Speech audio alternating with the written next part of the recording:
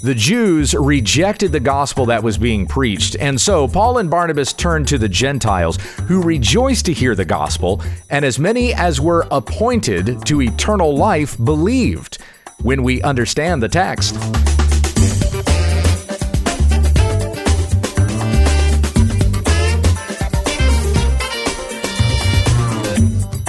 You're listening to When We Understand the Text, committed to sound teaching of the Word of God.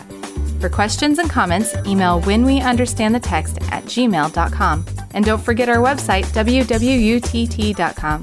Here's our host, Pastor Gabe. Thank you, Becky. We come back to our study of Acts chapter 13, and I'm picking up where we left off yesterday with Paul's sermon to Antioch in Pisidia, starting here in verse 42. As the people went out of the synagogue, they begged that these things might be told to them the next Sabbath.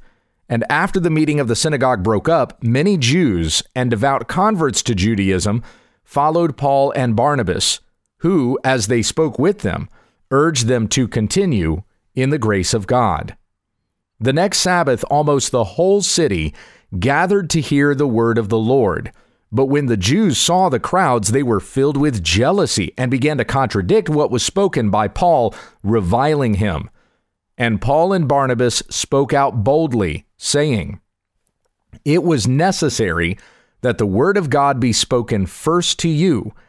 Since you thrust it aside and judge yourselves unworthy of eternal life, behold, we are turning to the Gentiles. For so the Lord has commanded us, saying, I have made you a light for the Gentiles, that you may bring salvation to the ends of the earth."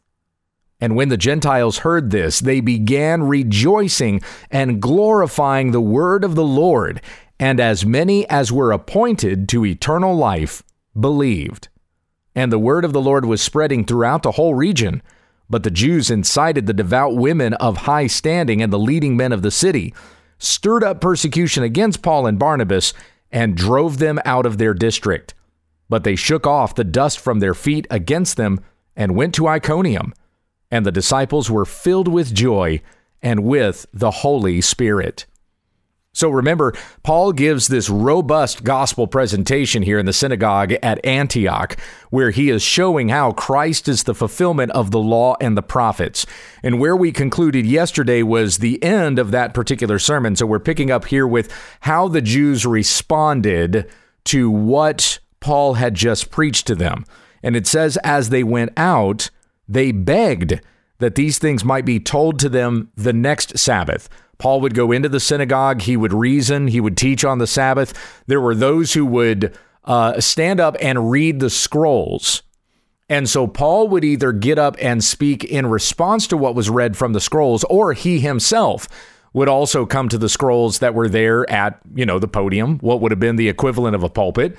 And he would have read from the scrolls himself and explained from them how Christ is the fulfillment of this, how this in the Old Testament had pointed to Jesus Christ, who died on the cross for our sins, according to the scriptures, who was buried and raised again on the third day, according to the scriptures.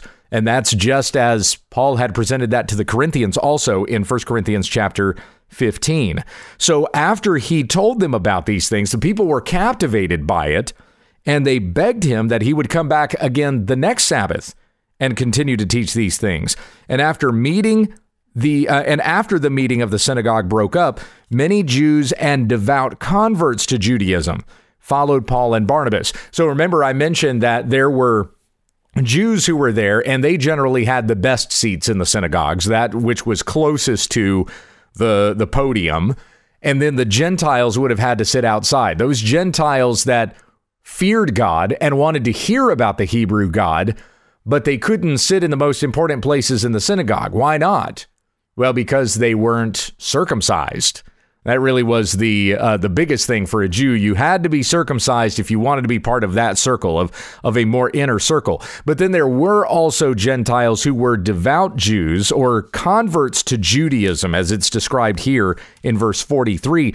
They would have been Gentiles who were circumcised. So they get a little bit better seat than the Gentiles who have to sit outside, but still maybe not as forward as those Jews who had been Jews by their heritage. So they followed Paul and Barnabas, who, as they spoke with them, urged them to continue in the grace of God. So it's an understanding. Paul and Barnabas speaking to these Jews are speaking of an understanding of justification by grace through faith alone. That's essentially the message that Paul is saying to them when he tells them to continue in the grace of God. Understand that your salvation is not by keeping the law. It never has been. Keeping the law of Moses is not what merits your right standing before God. And Paul had talked about this in this sermon. You go back to verse 38 where it says, "Let it be known to you, therefore, brothers, that through this man, through Jesus Christ, forgiveness of sins is proclaimed to you. And by him, everyone who believes by faith is freed from everything from which you could not be freed by the law of Moses." The law had no ability to forgive you of your sins. It could not cleanse you from unrighteousness. It could not make you right before a holy God. The law could not do that. It's through the law that we become knowledgeable of our sin, as Paul lays out in his theology of justification according to Romans chapter 3. So it's through the law comes knowledge of sin, that we are fallen short of the glory of God, but are justified by his grace as a gift through the redemption that is in Christ Jesus. So as these Jews and these Jewish converts are going out from the synagogue and continuing to talk about these things with Paul and Barnabas and begging him to come back the next Sabbath and talk more about them, Paul is giving an exhortation to them. You might even consider it a benediction of sorts. You know how a pastor will stand up at the end of service on Sunday and he'll give you a benediction or some sort of exhortation. Go out and do likewise, something like that. That's what Paul and Barnabas are doing here with these devout Jews that are talking with them about coming back on the Sabbath and talking with them about the stuff that Paul had just preached. He said, or he urged them to continue in the grace of God. So as they went out from the synagogue, they still talked about these things. It's like he reminded them, keep in mind what I just preached to you. Salvation, justification, comes by believing in Christ. The grace of God has been poured out to you, and God is using faith in Christ to be that vehicle, that mechanism that he transmits the blessings and abundant mercies of his grace to you. So continue in the grace of God. That's, in a nutshell, what Paul and Barnabas were encouraging the Jews to do until they could gather again another Sabbath, and Paul would explain further these things as the Old Testament scriptures pointed to Jesus Christ, urging them continue in the grace of God. Do not go about this week thinking that you need to do good works in order to have right standing with God. Your works will never be good enough, but rather trust in the finished work of Christ, this one whom God has raised from the dead. By faith and belief in him, you are freed from the things the law of Moses could never free you from. So now verse 44, the next Sabbath, almost the whole city gathered to hear the word of the Lord. So they've heard about this stuff that Paul and Barnabas had been teaching, and they're showing up to hear these things talked about. There were the Jews who were coming because it was their synagogue. It was their scriptures that were being preached. You had the Gentiles that were coming because this had caused such a stir. They wanted to know what all the commotion was about. And if you had Romans and Greeks in the city, which there certainly would have been, given that the name of the city is Antioch, they would have desired to know new philosophies. And this is what Paul and Barnabas were talking about as far as a Greek man was concerned. It's like, oh, hey, a new teaching, a new philosophy of man. I wonder what this is all about. So the people come to hear the teaching that's going to be given there at the synagogue. That doesn't mean that they're all coming there ready to believe it. For there are many who are going to walk away not believing it. You had the Jews that contested with the things that Paul and Barnabas were talking about. The whole city gathered to hear the word of the Lord. But when the Jews saw the crowds being made up of more than Jews, they were Gentiles, then the Jews were filled with jealousy, and they began to contradict what was spoken by Paul, reviling him. So Paul is saying the Old Testament scriptures are pointing to this, Jesus Christ, who by grace through faith in him you are forgiven your sins. And the Jews are standing up and going, no, it's by keeping the law you are forgiven your sins. It's by sacrificing and keeping the Sabbaths and the feasts and eating these certain foods. It's all of this stuff that makes you holy before God. So they're contradicting what Paul was preaching. Paul is showing how the law and the prophets point to Christ. And they're saying, no, the law and the prophets don't do that. The law and the prophets are the law and the prophets. So you have to obey them or else God's not going to love you. That was the message that they were saying in contestation against Paul and Barnabas preaching. And Paul and Barnabas spoke out boldly saying, it was necessary that the word of God be spoken first to you, talking to the Jews. But since you thrust it aside and judge yourselves unworthy of eternal life, behold, we're turning to the Gentiles. And in this particular case, it's not that Paul and Barnabas are turning from the synagogue. Like later on when Paul goes to Corinth, he's preaching in the synagogue. The Jews won't accept what it is that he's preaching. So he shakes his garments of them and says, from now on, I'm going to the Gentiles. So he actually does go out to go preach to the Gentiles. In this case, he's not going out from the synagogue. He's there. And he's saying, hey, you Jews don't want to listen to this? Well, look how many Gentiles there are. Look how many Jewish converts there are that were not raised in a Jewish heritage. They want to be here and listen to this. So we're going to turn to them and preach it to them since you don't want to listen. Now, we have this being the fulfillment of what is said in the scriptures. As Paul had previously talked about, the people did not receive the message of Christ, so they crucified him, not realizing that they were fulfilling what the scriptures had said about him in the fact that they were turning against Christ and putting him to death. So in fulfillment, even that the hearts of the Jews would be hardened against God, Paul says to them that you don't want to listen, so we're going to preach to the Gentiles, and that's in fulfillment of the scriptures as well. In fact, we have it said in Romans 10, chapter 19, but I ask, did Israel not understand? First, Moses says, I will make you jealous of those who are not a nation. With a foolish nation, I will make you angry. That's cited from Deuteronomy chapter 32. Then Isaiah is so bold to say, I have been found by those who did not seek me. I have shown myself to those who did not ask for me. But of Israel, he says, all day long I have held out my hands to a disobedient and contrary people.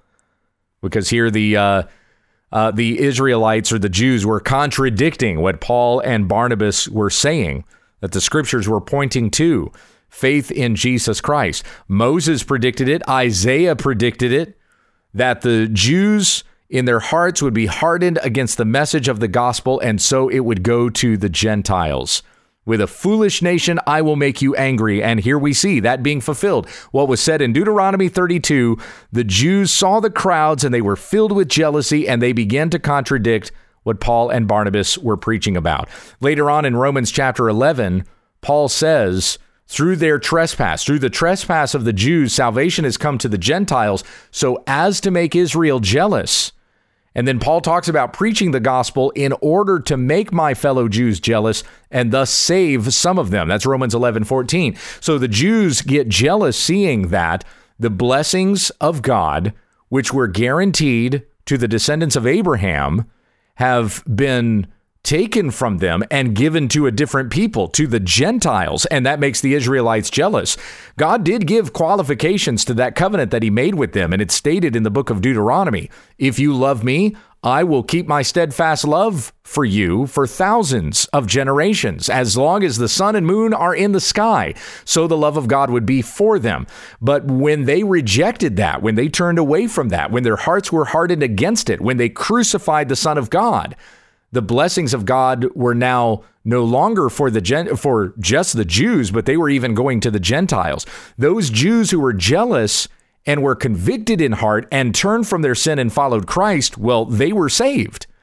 But those Jews that continued in the hardness of their hearts, that covenant that God made with them was no longer valid because they didn't keep their end of the covenant, according to what's said in the book of Deuteronomy.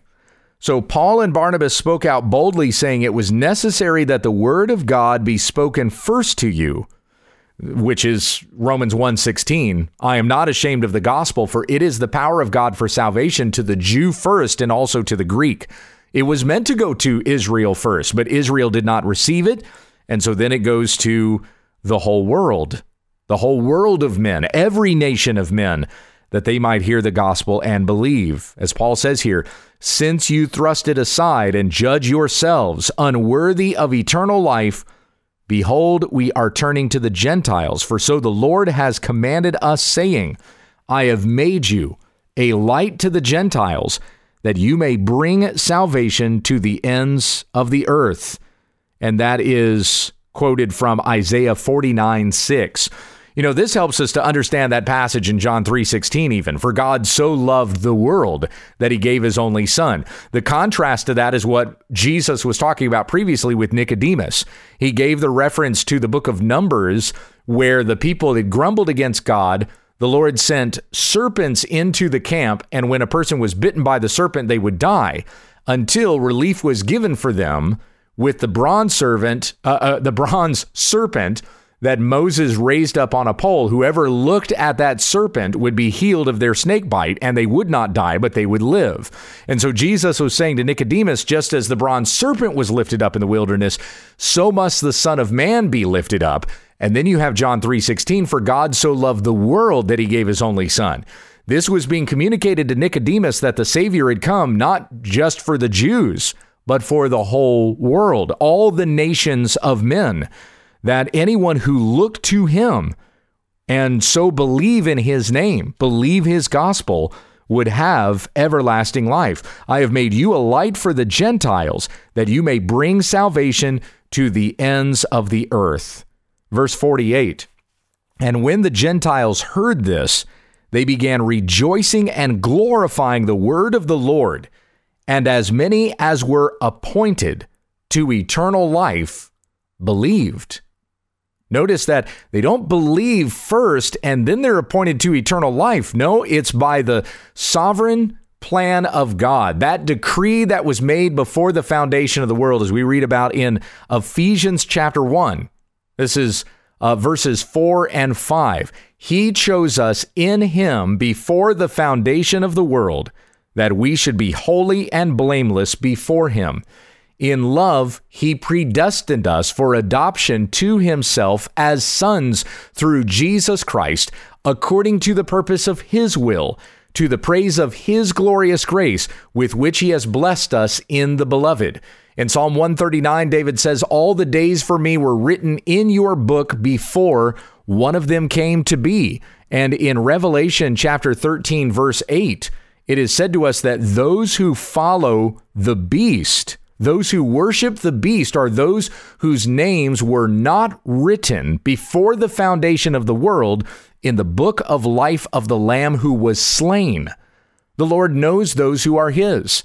And when his sheep hear his voice, they follow him. He calls them each by name. They don't follow the voice of a stranger. They follow the good shepherd, as Jesus talked about in John chapter 10. And it is because God had appointed them for this salvation. And as many as God has appointed for salvation, they will believe in his name and so live. He will not lose a single one of those souls who were written down in his book before one of them came to be. As many as were appointed to eternal life believed. There were Gentiles from before the foundation of the world that were set apart for this salvation that they would receive through the hearing and believing of the gospel of Jesus Christ. Yes, God had appointed Israel to himself and called them out of Egypt, but this is demonstrating that it's not just among the Jews that God would call people to his kingdom, but even among the Gentiles, as he so foreordained it, and as many as were appointed to eternal life believed. And the word of the Lord was spreading throughout the whole region. So here we have it demonstrated that the word of the Lord was now going beyond what was the Holy Land. Through most of Acts up to this point, we've seen the gospel being preached to Jerusalem, Judea, and Samaria, and then to Gentiles that lived in those regions. But now it's even going out beyond those regions. The word of the Lord was spreading throughout the whole region, this area that's now beyond the land where the Jews lived. But the Jews incited the devout women of high standing and the leading men of the city, stirred up persecution against Paul and Barnabas, and drove them out of their district. Again, this is the way the Jews are going to respond to this, out of jealousy, because, hey, this is our God. This is not anybody else's God. It's our God. Not realizing that God is sovereign over all. Doesn't matter what their nationality is. But through the hearing and believing of the gospel, a person becomes a child of God, not because they were a child of Abraham. For Jesus said in John chapter 8, you think you have Abraham as your father, but it's rather the devil who is your father. For those who do not believe in Jesus Christ, God is not their father, but they follow Satan. Verse 51, but they shook the dust from their feet against them and went to Iconium, speaking of Paul and Barnabas, and the disciples were filled with joy and with the Holy Spirit. Amen to that. Knowing that you have been called to this salvation because God had predestined you for this salvation, and you have come to believe it because your book was, or your name was written down in his book before you even knew about it. Yes, you have a responsibility to turn from your sin and believe the gospel. As far as you are concerned, you must respond to that call. But ultimately, we know that we were not able to respond to the call. According to what we have written for us in the scriptures, we could not have responded to that call if God had not acted first. And so he did. By laying down a decree before the foundation of the world, by fulfilling that decree through his Son, and then pouring his Holy Spirit into our hearts, this salvation that we have being a fully Trinitarian work from beginning to end. Beginning being before the foundation of the world, the end being the glory that we will inherit with God our Father forever in glory. Amen? All right, let's conclude with prayer. Our Heavenly Father, we thank you for calling us to this salvation and effecting it in our hearts through the hearing of the gospel and the Holy Spirit that you have given to us. Help us to live according to that Spirit today. We live lives according to the Spirit of God. The way that we conduct ourselves today is because we know we have God dwelling within us. And so may we live lives that are pleasing unto you. And where we stumble and where we falter, may we come to you and seek forgiveness for our sins, and so be cleansed of all unrighteousness. Thank you for your goodness and your grace, day by day. In Jesus' name we pray. Amen. You've been listening to When We Understand the Text with Pastor Gabe Hughes. Monday, Tuesday, and Wednesday, Gabe will be going through a New Testament study. Then on Thursday, we look at an Old Testament book. On Friday, we take questions from the listeners and viewers. Tomorrow, we'll pick up on an Old Testament study when we understand the text.